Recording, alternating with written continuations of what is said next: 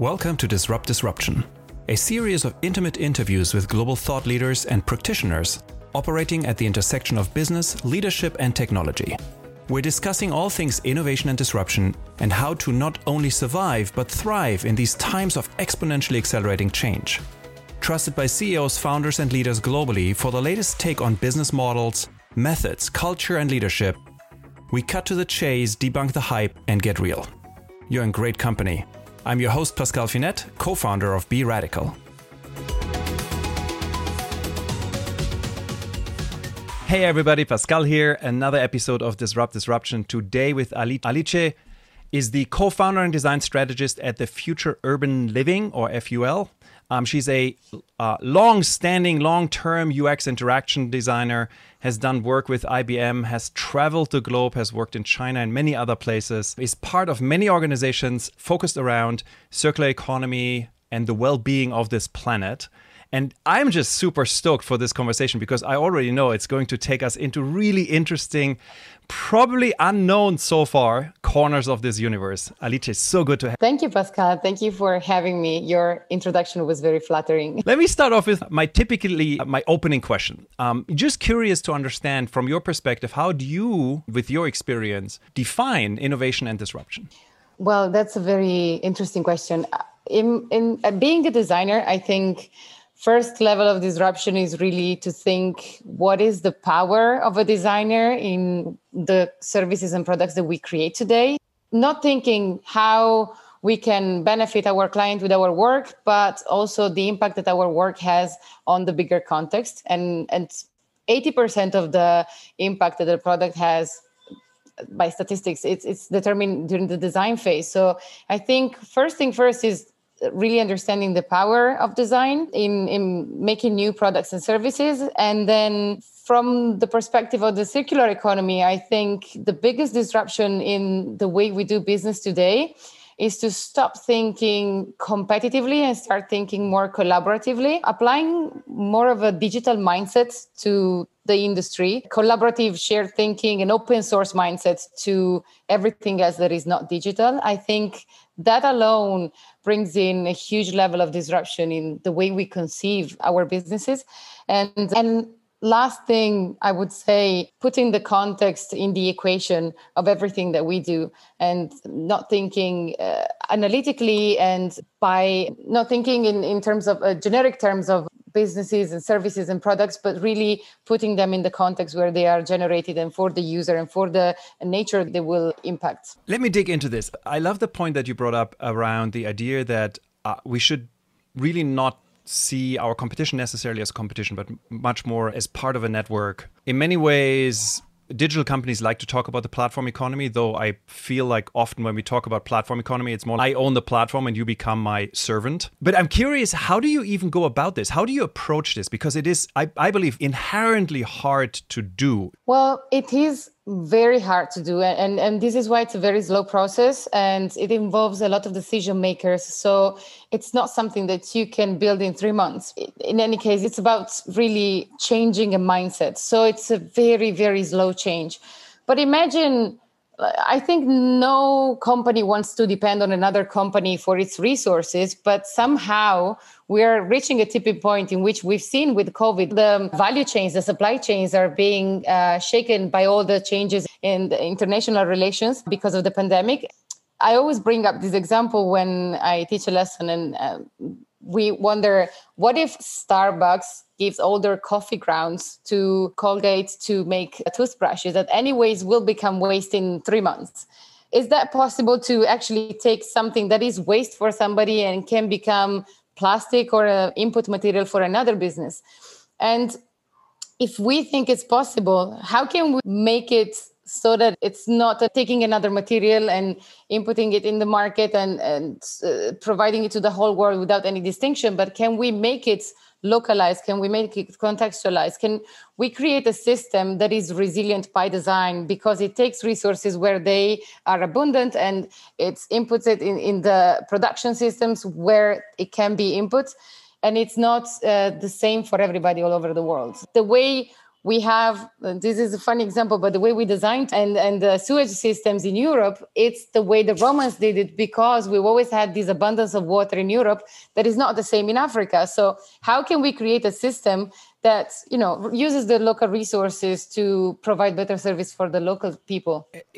If you're working with a client, how do you go about this in a practical manner? What are your first steps? I think disruption is something that you really need to plan, even if it doesn't sound logical, but it really needs to be planned in great detail. So first thing first is to align on the definition of what is a systemic collaborative approach or what is a circular economy, and align the mindset of any production line, anybody that works in the company, to this new idea of doing business. And second is probably defining what is the scope for the future. What is my scope for 2030? What is my scope for 2050? Can I backcast from there and understand what do I need in order to get there? So in order to implement a circular economy, you need to use a lot of digital assets and measuring, tracing. You need to understand not only what are your human resources or what are your distribution channels, but what are your inputs, what are the resources that you use, and how much of it becomes a product, how much of it gets wasted, how much of it is polluting. So a lot of data planning and trying to invite the disruption really from the design phase, because after that you can gain a better control of all the following processes, from the relationship with the client, the feedback loops from your customers, your communities, and at the same time, management of materials, maintenance, and retention of the clients against the competition. It's really a very integrated process. Do you see this as the right thing to do, which without a doubt it is, but also do you see this as a potential competitive advantage? Is this something which you believe in the future will become a disruptive competitive advantage? I think it is. To be fair, it might not be seen right now as a competitive advantage because it costs a lot in terms of implementation, and we still need more broader change in mindset and behavior before we get there. But if you think, I know I talked about the collaborative mindset, and it's a controlled collaborative mindset. When you think of companies like Apple that are starting to collect back all the iPhones and they develop their own robots to dismantle them, to recover all the materials, this is a way to actually retain more resources, to retain your clients as well. Because when your phone is broken, you throw it away. And instead with Apple, you go back to the Apple store and you see the new products and you talk with the person in the store. So there are many more touch points that keep your customer involved with your business. And because of that, I think this is a crazy competitive advantage. There are other distributed models, like the way Xiaomi started to produce their first phones in China. Because they wanted to move fast, they outsourced the blueprints of the design of their phones to many different producers so that they could manage a huge production in shorter times. And that creates a problem by design, because then different producers have different standards, slightly different kinds of plastics, slightly different materials and processes. And if you don't control that, you end up with products that cannot be fixed, maintained, and you disperse a lot of energies. So, I mean, there might be like a way in between where we can have this collaborative way of providing a service, but collaborative among businesses, collaborative with customers, collaborative in many different ways with different partners, but at the same time, keeping a control on the whole value chain that I think is essential to provide a competitive advantage to the company in the future. So it's a long-term competitive advantage. It's not something that you do in the short. Building on what you said, I'm interested. We have this model, we like to call it the hourglass model, where it seems to be that markets tend to go into, and companies inside of those markets tend to go into one of two directions. One is you're deeply vertically integrated. Think a company like AB InBev, the beer brewer, they own their own glass manufacturing facilities. They own even the sand pit, which makes the sand, which then gets molten into the glass. And then on the flip side of that, you have these companies which operate extremely lean. Probably one of the most prominent examples, Kylie Jenner's cosmetics company, which is 10 people or used to be 10 people, and yet makes hundreds of millions of dollars of revenue. How do you see this play into the world you occupy, the circular economy? Do you need to be vertically integrated to actually get this done? Or do you think there's an emerging way to do this, even if you're a very lean company which only focuses on very specific parts of your value? I think in order to have this kind of long-term planning that is needed when you think systemically, when you think in circular economies. You need to start from you can be circular by design if you're a small startup, but that will involve a more upfront capital.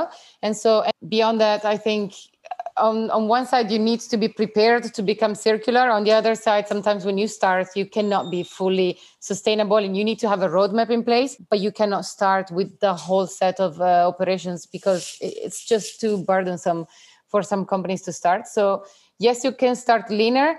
I think circular economy greatly, makes a bigger impact with the bigger companies because they are the ones that move huge quantities of materials at the same time. So yes, you need a certain kind of vertical integration. And I think this is required, again, for what we call the liability continuum. It doesn't make sense right now that I buy materials from a company, I transform this material, they're sold to somebody that owns them. As a consumer, I own my phone, I own my bicycle. And then after that, I don't know who's going to own it. Do I throw it away? Do I give it to somebody else? How do I decide the type of ownership that is, who's going to be the next owner of my products and services? So I guess some kind of vertical integration is really needed to keep this loop and this flow of materials and resources, but it can be shared in a way. It doesn't have to be full responsibility of the company. It can be partly responsibility of the consumer, can be partly responsibility of the government or the local institutions. So as much as there is a vertical integration, there is also this collaborative mindset that involves all the actors in the perks and the benefits of this, right? Because it's the duty of keeping the product usable for the next generations to come, but you also need to be involved in the rewards. So how can I be rewarded for giving the item back? Or how can I be rewarded? How can I be making a profit myself by being part of this whole system? UX and interaction designer, you clearly spend a lot of time with the end customer, with the user, understanding their needs and wants, and probably even the ones they can't articulate properly. How do you see the mindset shifting? On one hand, we had for decades, good decades now, the whole like fast fashion craziness where it's you buy a t-shirt, you wear it once, you like essentially toss it. And it is so cheap because our supply chains, at least used to be, so robust and so incredibly cheap and clearly built on the backs of terrible things like child labor and automation on the better side. Do you see a shift in mindset at the moment in terms of the users? Is there clearly COVID has done a few of those things? I'm curious, like how sustainable do you think that shift is? Well, yes, COVID, it was a big change in terms of, for example, digital readiness. In many countries of the world, we were not ready to use digital services as much as we are now. I started this call on mute and I'm still like making these kind of mistakes. But living in China, you pay everything with your phone. You can get any possible service at the tap of a fingertip in 15 minutes. Here in Italy, it's completely different story. Sometimes you cannot even pay with your credit card in certain spots. So yes, there was a big change in terms of digital readiness. And at the same time, I'm starting to see a change in what the consumers is a very bad name to define us, but the communities demand from the businesses. They demand more involvement in terms of sustainability that is not only greenwashing, but is some real action. Another big change is the request for feedback. There are so many services that do not answer to all our needs. And imagine when you buy a new car and after a month you see some light blinking that says there's an error in the electronic system. How frustrating is that? And how can you communicate that? Do you have to go back to the car dealer and then leave the car there for a few days for maintenance? This is really frustrating. And along with that, there are so many other feedback that we're not able to give back to the companies. I think it's not a frustration that gets expressed because there are no channels to express this frustration. A lot of companies outsource the customer service. They created chatbots. I think chatbot is the most frustrating thing ever. And by doing so, they thought they could optimize the time that their operators would spend talking to the customers. But at the same time, that feedback that you got, and probably that feedback was not the structured feedback. This is why companies thought they were losing time with customer services. Now they need to get that feedback to get from service designers, for example, that go on field, interview certain types of users, interview the disruptive startups, and come back and say, this is what your users want, this is what innovators are doing, and this is what the competition is going for. So you need that feedback anyway. Why not having it in a more digitalized way from your customers? There are apps like this Remark app in the US that allow you to give feedback. It's an app built on purpose to give feedback on how sustainable is a restaurant compared to how good is their food.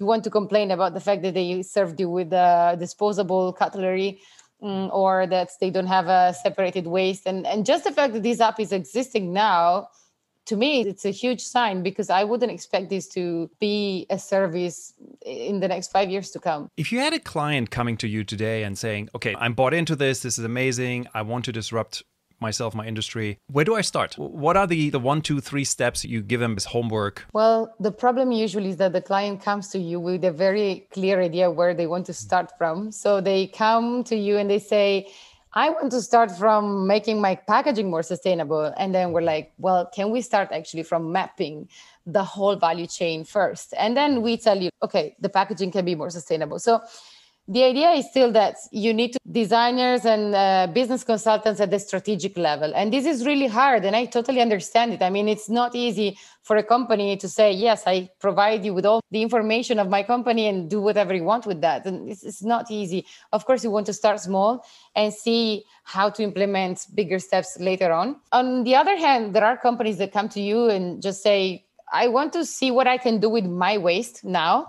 And then if this is successful, we can also start thinking how to redesign other types of services or products or supply chains. Or some clients come to you because they're just interested in the topic, but they don't know really what to do about it. They've heard that circular economy is the next thing in sustainability, but they don't know how to implement it themselves. So a lot of the work that we have to do is really education or workshops together with the clients. And I think it's 100% worth it. I mean, when you launch a challenge, a creative challenge where you have nothing at stake, you have nothing to lose, and you can be creative about it, and you can make the concept of the circular economy yours by actually not listening to a class, but doing the work. I think that's really super valuable in order to show what is the occasion, what is the possibility, more than what are the limits, what are the boundaries, because you start playing with these boundaries, you start understanding opportunities, and you get excited about it. So on one hand, we have this incremental strategy services. And on the other hand, we have the education services, the workshops, and then like the full company strategy. That is a thing that companies are still a bit skeptical about, but it's going to be a thing in the future. Let me ask you the inverse. So when you, not necessarily your clients, but when you see people embarking on this journey, what are the common pitfalls? Like, what are the things they tend to stumble over, the hopefully avoidable ones? That's interesting. I think sometimes you try to do things for the best and then the project backfires. When we do our first analysis with the client, the user, the traditional perspective of user-centric design, see what your user wants, understanding what is needed from the consumers, and then from there, trying to better address them with your products and services. And what we do instead is, yes, we have our final user as the goal of what we're doing, but we also have other types of personas that we want to address. And one is the business aspect of it. The other one is the context, so the infrastructure, the enabling services. And the other one, the broader one, is the ecosystem in terms of nature, in terms of what naturally would have been there if your service was not there, but also what is the nature that you're going to impact with your service. So we give a much broader perspective of when you start to think how your business impacts the nature or the local infrastructure, even to the point of thinking, if I have to deliver something, I'm going to occupy the roads that could be occupied by doing something else. There's a lot of variables to the research that you're doing and potentially the roadmap that you're designing. So these variables can allow much more confusion because you have many more components to play with. And also they could go in the wrong direction because you want to do something that is beneficial for the environment. And it turns out it's actually not. You were going in that direction because you investigated the ecosystem perspective. But then these are things that happen. So you really have to be in control. You really need to have to guide this process. And I think the underlying concept needs to be very well understood, because if not, it's very easy to get lost in the process. It's a really tremendously complicated process. Our brains are wired to follow simple directions and be analytical, because you want to have the simpler solution to your problems. And instead, you really need to get excited about complexity. On those wise words, looking at the challenges we have on a planet scale, just thinking about climate change, all the trash we're producing, the resources we're using up, etc. I'm curious how hopeful and how much do you believe we can do this, and we can do it in time? I guess that's the big question. Oh, wow. I think there are too many variables again to put in the equation, because some technologies are already there. The money is there. The creativity is there. Like, there are so many components of this whole transition that are there, and the change is happening faster and faster. So if just few companies just go and follow this direction, and the other ones are going to follow because they cannot lag behind the competition, I think we have hope. If nobody wants to make the first step, then it's going to be hard to act in time. And I don't want to see that kind of potential future. It's already very late. And we know we've been talking about sustainability and environmentalism since the 50s and then more in the 70s. And this has gone on in waves again and again. And I think it's not even driven by environmentalism sometimes, but it's just the moments of crisis where you see, for example, the distance between rich and poor is widening, or there is a pandemic crisis, or at any point of economic crisis, they call for change. And so we go back to the narratives that could have worked, but were never implemented. And I think the environmental one and the circular economy is one that is very promising, but it's not new. We've been talking about it since the 70s, really. I mean, if we act now because of the pandemic, because we see the effects of climate change, we're seeing shortages in global supply chains, then great. If we don't, we see what's going to happen. I mean, there's always so much uncertainty in historical big processes that it really cannot be predicted, but I want to stay hopeful. On the last comment, on the staying hopeful, I absolutely couldn't agree more. And I think, Alice, you also made a good point here that at the end of the day, everything is there. I think it's a question of us choosing to do the right things. Alicia, this was an absolutely incredible conversation. I loved the breadth of the conversation. I love going into the circular economy, exploring this as a topic around the innovation and disruption context. Very different to the conversations we normally have here. I really love the fact that we went a little bit broader. We went into a different aspect. And probably for everybody who's, listening to this right now, do think about your footprint, your environmental footprint, and do think about how do you actually be a steward of this planet. That being said, Alice, thank you so much. This was absolutely incredible. Thank you so much for giving me this chance. I'm glad that it was a different conversation from the usual ones, because then it's just a different perspective. Thank you very much. Hey, it's Pascal. Thanks for tuning in on this episode of Disrupt Disruption. If you want more, check out the other episodes we have on this podcast. Also know that this is part of an effort of us writing a book about disruption. So keep your eyes and ears peeled towards that. And if you liked it, do us a favor. Go on your podcasting platform of choice, iTunes, Google Play, whatever it is, and just like this. There's some weird algorithm thing, which, if you like it, they will like us. So do me a favor, do that. And if you've got any questions, any comments, anyone I should talk to, drop us an email. Easiest email address for me to reach it is just the letter P, @finet.com. With that being said, thank you so much for listening, and I will hear you here soon.